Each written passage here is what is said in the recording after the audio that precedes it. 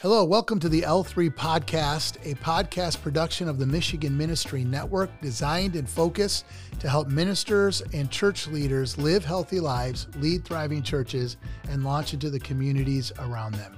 I'm your host, Aaron Halavin, and we're excited to be with you today.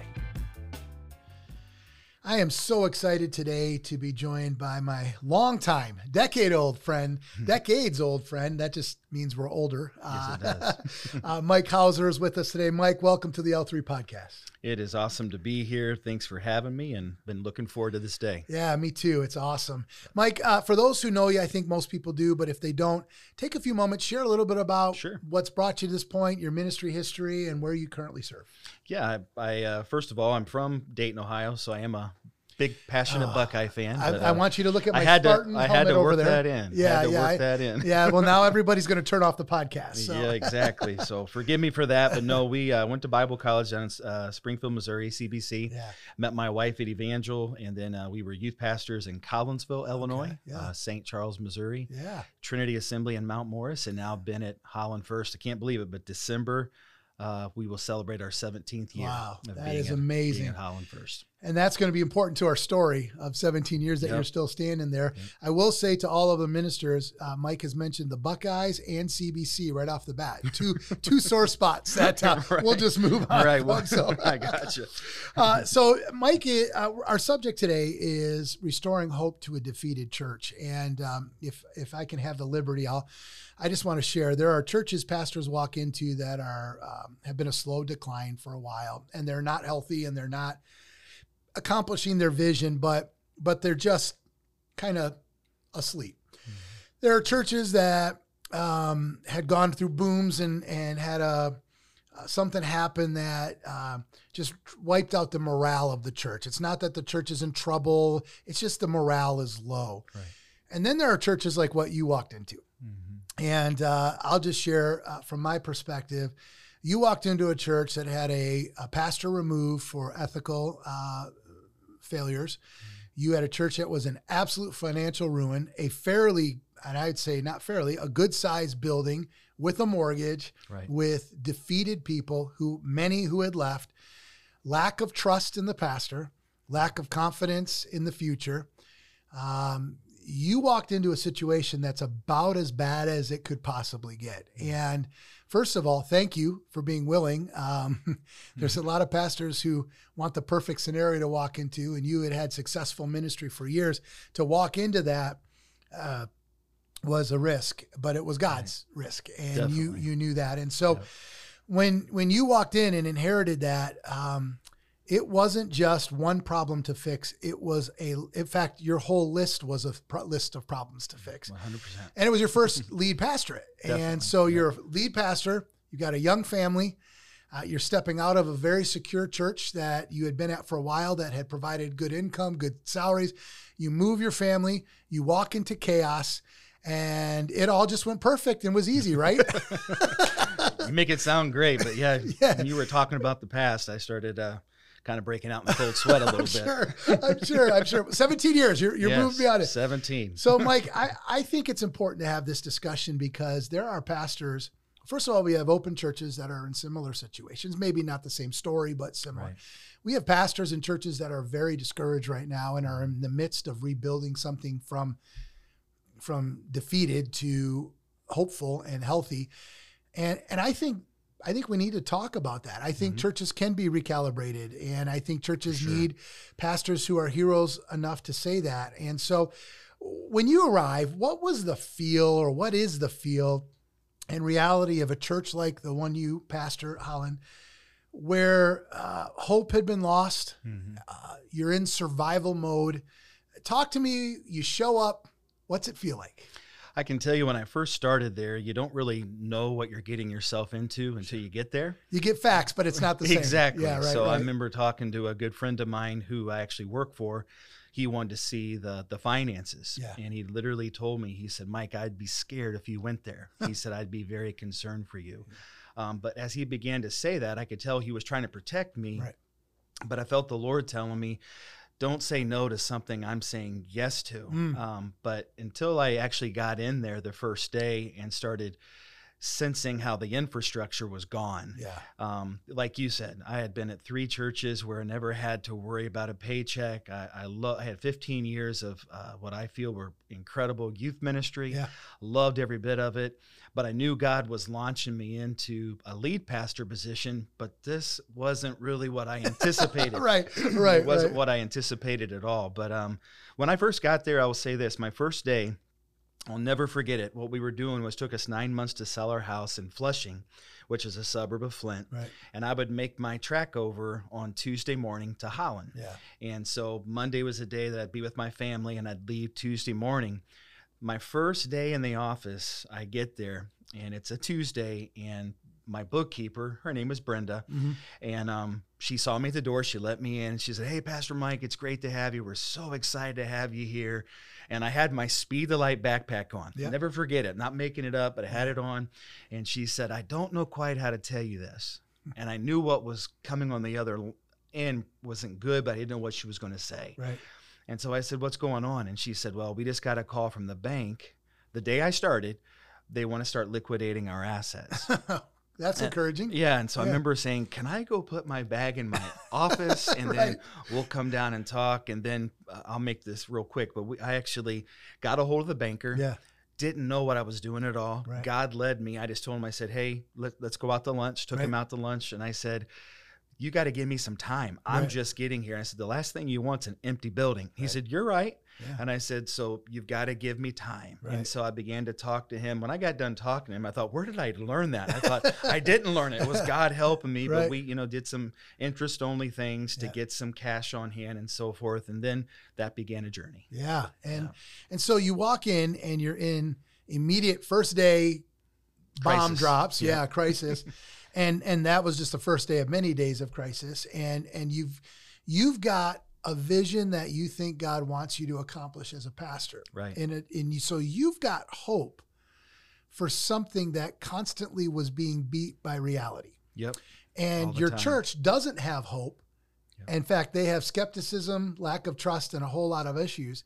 Yeah. What does it require? Like, talk to us about the hope that a pastor has to have within them when others don't have it, and how do you sustain that when, there had to be days where you sat there and thought, I made a mistake. This can't be good. Oh, definitely. So talk to us. So if a pastor's listening and they're in that spot, what does it require? How did you do that in that season? I can first of all say it was definitely God in me, but it was also the power of a praying wife.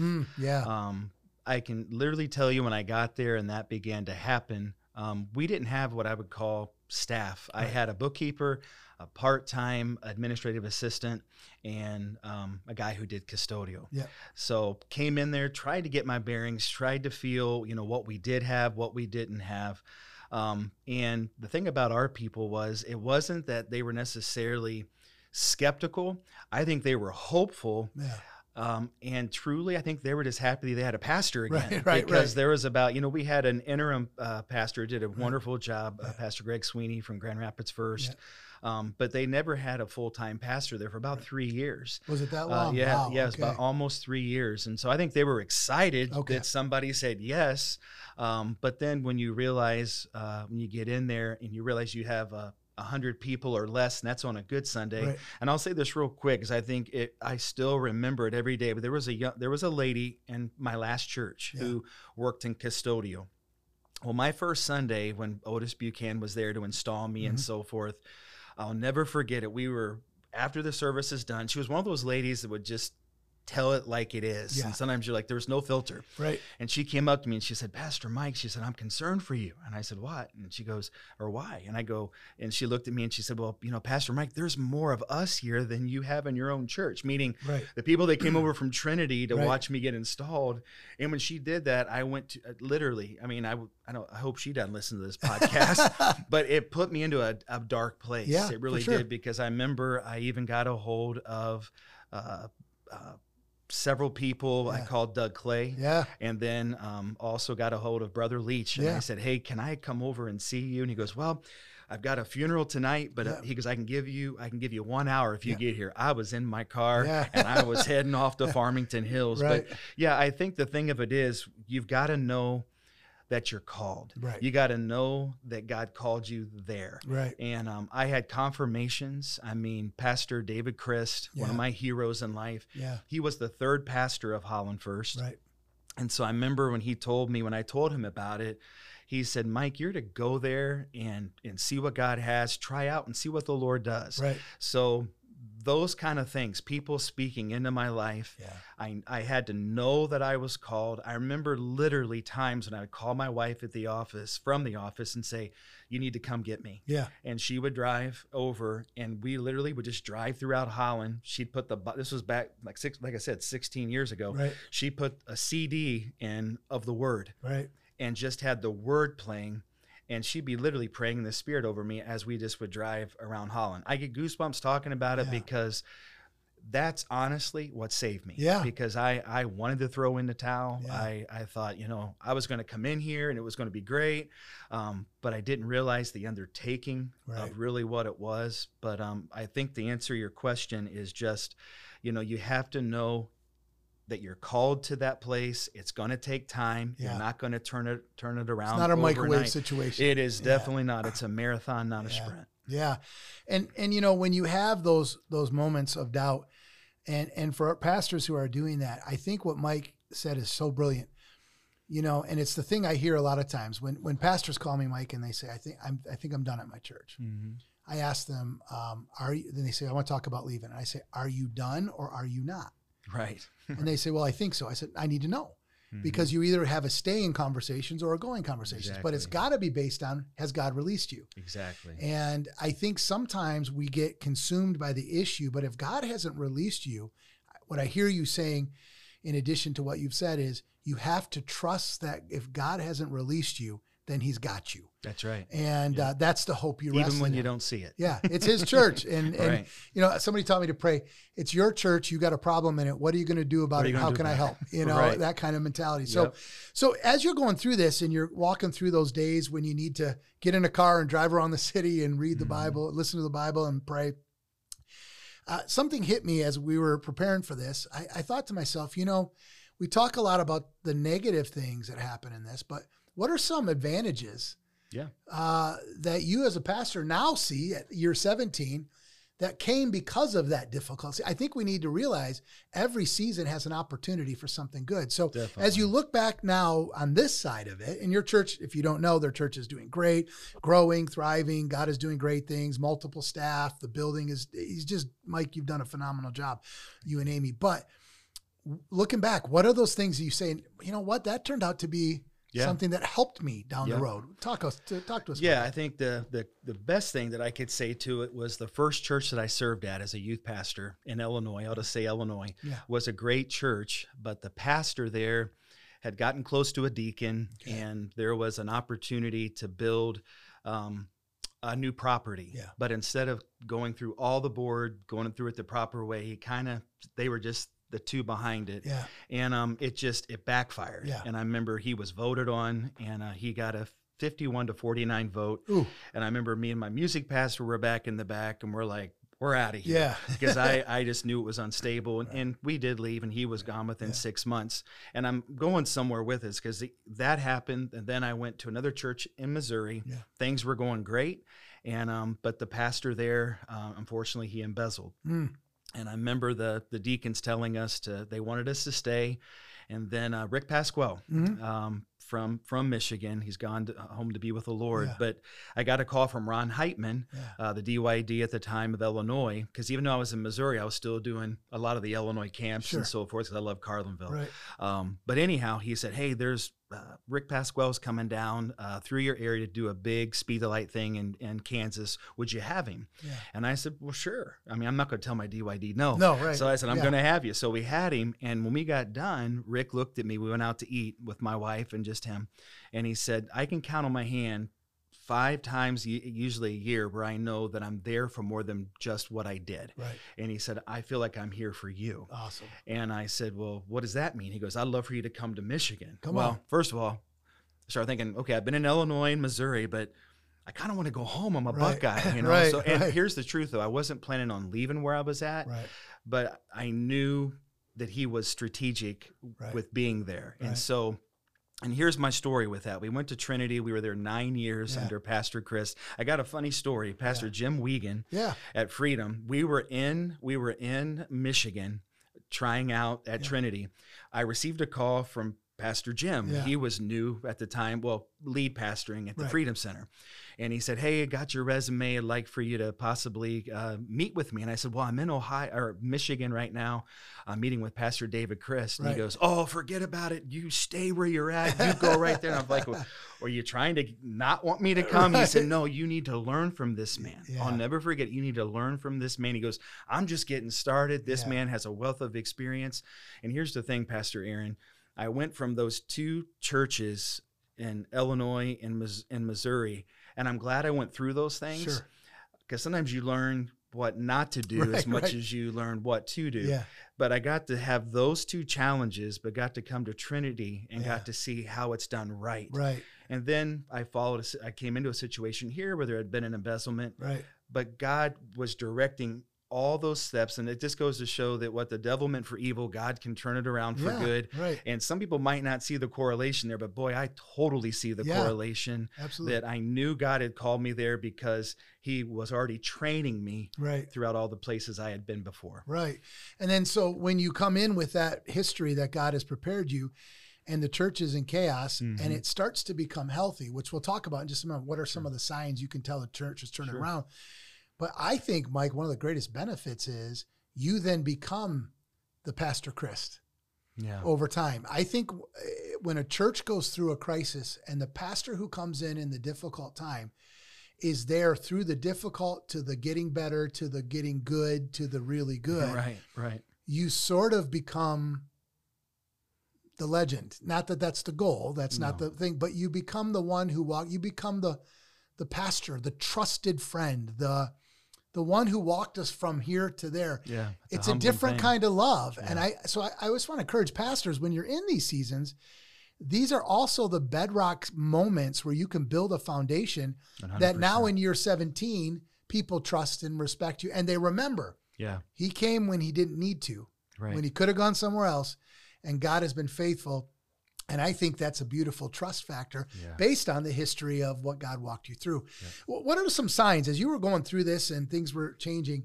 What are some signs that maybe a pastor could notice or you started to notice that you're gaining traction, you're heading in a healthier way? Just early signs that you went, oh, that's a good sign. Oh, that's a good sign. Yeah. I remember when we first got started, I asked how many missionaries we supported. Okay. And we supported 1. Oh, wow. Okay. And I remember saying to my board, that's got to change. Yeah, right. And I remember all my boards saying, well, how are we going to change it? We don't have the money to change it. Right. And so I said, you know what? We're going to step out in faith. We're not going to be crazy, but I'd like to see us take on a new missionary monthly. Right. And so at the time we only had, like I said, 1, but when we started stepping out into the church and I did a whole series on my core values, had 8 core values, a vision statement, mission statement, and they started buying into that and they knew I was there because and I'll say this kind of tag off of this. I remember when I was kind of debating, do I stay?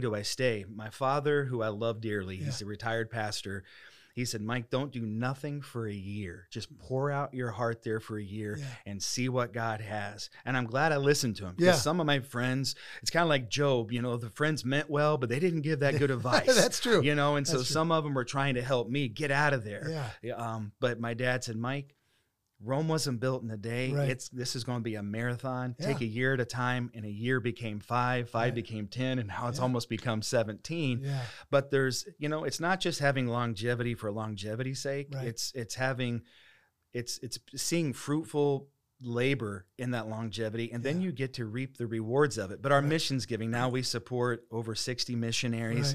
When I got there, the church owed $3.2 million. And now we're between about a little over 4 years from paying it off. That's amazing. And my goal is, I've already talked to Pastor Cal Garcia because he was one of the former pastors. He was there during the good season. Yeah, the good season. Yeah. He's one of my heroes. And in fact, we actually took him out to eat, and he said, "You guys need to go there because I know you can do it." But we're actually going to have him come back. Wonderful. And be a part of the burning, the debt. Not burning the building. No, not burning the building. They're burning the mortgage. There's been times I wanted to. No, I'm kidding. Sure. But no, we're soon to be debt free. Yeah. But yeah, I think some of those signs are you start to see that you're able to not just have volunteer staff. I was able to start making some hires, Correct. Youth pastor and children's pastors. So we were able to start filling those needs, and we had the resources to be able to do it. But like I said, our missions efforts was, I will say this to every pastor out there. When you give to missions, and I know this sounds like cliche and hyperbole, all these things, but when you give to missions, it's God's heart. When he sees you doing that, we always had the resources. Right. And it was cool because the deacons will look back and even say, we trusted you as our pastor, and we're glad we trusted you because, it works. We're there. And we're there. Yeah. And the same thing when we hired our first youth pastor, I said, on paper, this is going to be tough. Right. But they said, well, he did it here. Let's try it. And with every move we've made, Pastor Aaron, it's been, God has been there, and he's met us there, and he's helped us. I've got a full staff. And it's, in fact, some people would say, okay, you've been there that long. Are you looking to leave? Well, I know this, if God were to call me out, I'll go wherever he wants me to go. Absolutely. But now I'm kind of enjoying, what is happening. And I've always told God, I said, God, if it's your will, let me be there to see the church paid off, that if you were to move me on, that a new pastor could come in there with a different start, with any debt, with a brand new start. And so that's kind of my goal. That's kind of my goal. And Mike, you've done a great job. And we don't have time on this podcast to go through it all, but I'll tell you, I know the story well. There were some very difficult moments where Mike and the board and the people at church made decisions that didn't seem logical. Right. But they felt from God this was what it was supposed to be. Some significant ones that could have even brought some healing and some restoration in other areas, but were the right move, and God poured out his blessing. So good signs of rebounding is when people start catching the vision, start catching the core values, energy level goes up, missions giving starts to go. Mm-hmm. We won't spend a lot of time on this, but I want to encourage you, pastors listening to this, rebounding a church, recalibrating a church is not a straight trajectory from negative to up. There's curves. Yes. You go up and down. Definitely. And I'm assuming you experience, you have growth, and then you lose 20, and then you grow by, and so just know the story that Mike is telling of Holland was not just day one was terrible and it just was smooth up to now. It was up and down, and it is for everybody. And so as you're going through those trajectories up and down, what does a lead pastor need to remind themselves as you walk through the journey? Like, what's your internal dialogue to yourself? Yeah, I think the biggest thing that I would tell myself during those times, because you're exactly right. At first, it took 3 years for me just to get my bearings. Right. I mean, literally 3 to 4 years. And so once I started being able to start hiring staff and so forth, we would see growth. Mm-hmm. But then, it kind of level off. So, but the story that I love is the story of Jethro and Moses, where Jethro sees his son-in-law doing everything. And he's like, what you're doing, I know your heart, but what you're doing is not good. You're going to burn out. Right. And that's kind of what I was doing. I remember early on, I was putting in 12, 15-hour days. Yeah. I literally would go to work before the kids were up. I would stay until the kids were in bed. And I remember my wife came to me and said, well, one of your kids came and said, I never see Dad anymore. Oh. And so what was happening was, and I didn't realize this, Pastor Aaron, and I never would have thought of it like this, but I had some pride I was dealing with. Sure. That it was like the church depended upon me. Yeah. And the church, I got to make it happen. Exactly. Yeah. And the church never depended upon me. And when I realized that yes, like you said earlier, God wants to see the church succeed more than you do. I don't know how many conversations I have that I'd say, then God, let it succeed then. Right. If it's your church, then do it. But he works through people. But anyhow, again, it was knowing that God had called me there. And I also share a really cool story, because I'm big into stories because they tend to connect real well with people. Yeah. But I remember on one Sunday we had a missionary, and I can say who they are. It's Gary and Jan Dickinson. Yeah, I love them. Love them. Yeah. And they used to be at Trinity and so forth. But they both came and spoke, and it was about a year into me being there. And I thought I had a smile on my face. I thought things were going great. And she looks at me out in the narthex. She made sure that there was not a lot of people around. She goes, "You're not liking it here." And I looked at her like, whoa. And I said, "Is it that noticeable?" And she said, "No, God just gave me discernment. You're miserable." Yeah. And I just started to pour out my heart with her. She looked at me and she said, "Mike, things are going to turn around. Yeah. You know that you're called here. God has shown you that he's called you here. Stay at it." And here's exactly what she said, Pastor Aaron. She said, "You're not only going to love it here, you're going to be here for a long time." Cool. Awesome. And then several years later, they came in to do our missions convention. And I remember looking at her at the time, I think I said, "Well, I've been here 10 years now." And she's like, "I told you, I told you." But I hope that answers your question. It does. You know, I just, I know that I had to just stay at it. I couldn't go by what I was seeing. I had to go by knowing that God wants it to succeed. It's going to take time. Yeah. And seriously, I'll just be frank with you. I look back sometimes and I think, God, you blessed me to spite myself. You know what I'm saying? Right. Because I went through two rounds. And again, I know we don't have a long time for this, but I went through 2 battles of depression. Sure. When I first got there, and then about 7 years in, we're getting ready to go to double services. Things were going great, but I hit a wall. Yeah. I absolutely hit a wall because I was relying too much on me. And you had 7 years of trauma exactly to get there, and then you get there, and success is not always the friend of a pastor. No. That's one of the things I'm going to hit on that, and we'll in the final few moments here. But sure. I think what you just said is absolutely hugely important to understand, that we think, oh, when we get to success, I won't have the same emotional struggles. No. Stress is stress, whether you're succeeding or not. And this is really huge for pastors who are bringing churches out of struggle. You think, if I just get to this point, it'll be good. Right. Then you get to that point, and if you are not resolved and healthy, it will catch you no matter what. And I think that's something no one ever talks about. And so that was huge, what you just said. Absolutely brilliant. And it helped me think about how to help pastors. Sure. Is we think, oh, they're doing well. Things are going well. They're good. Right. And we have to realize things are going well, but look out, you have to still be careful. Yep. So that internal dialogue is, I'm called, it's God's church. I know God's got a plan. It's not my plan. I've got to do what he wants me to do and just keep going at it. Right. Mike, you have done an outstanding job, and I've been at your church, preached at your church. Of course, we're friends, but beyond that, you've just done a great job. And I really appreciate you sharing your story, sharing your heart. 30-second, what would you want to tell a pastor who's walking this journey right now? I would say the biggest thing is, of course, trusting God that he's called you there, but reach out to people who have been in your situation. That's good. That was huge for me, because sometimes I didn't mean to, but I became an island. And you can have your own big pity party like you're all alone.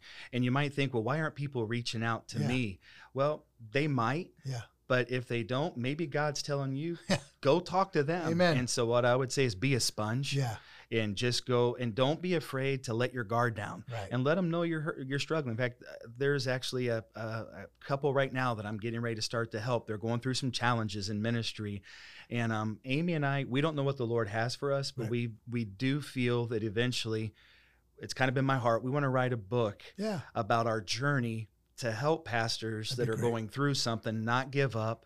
Like I said, where I gave it a year, it's now been 17, but I would say stay at it, be a sponge, listen to good revitalization podcasts. That's what I would do. I'd listen to solid podcasts. I'd read revitalization books, Turnaround Church, all of that.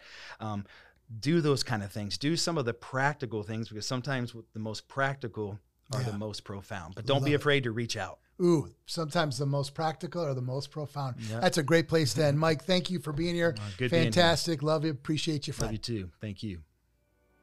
Thank you for joining the L3 podcast. We pray that it has been beneficial to both you and your ministry. If you would like to know more about the Michigan Ministry Network, please feel free to visit mmn.ag.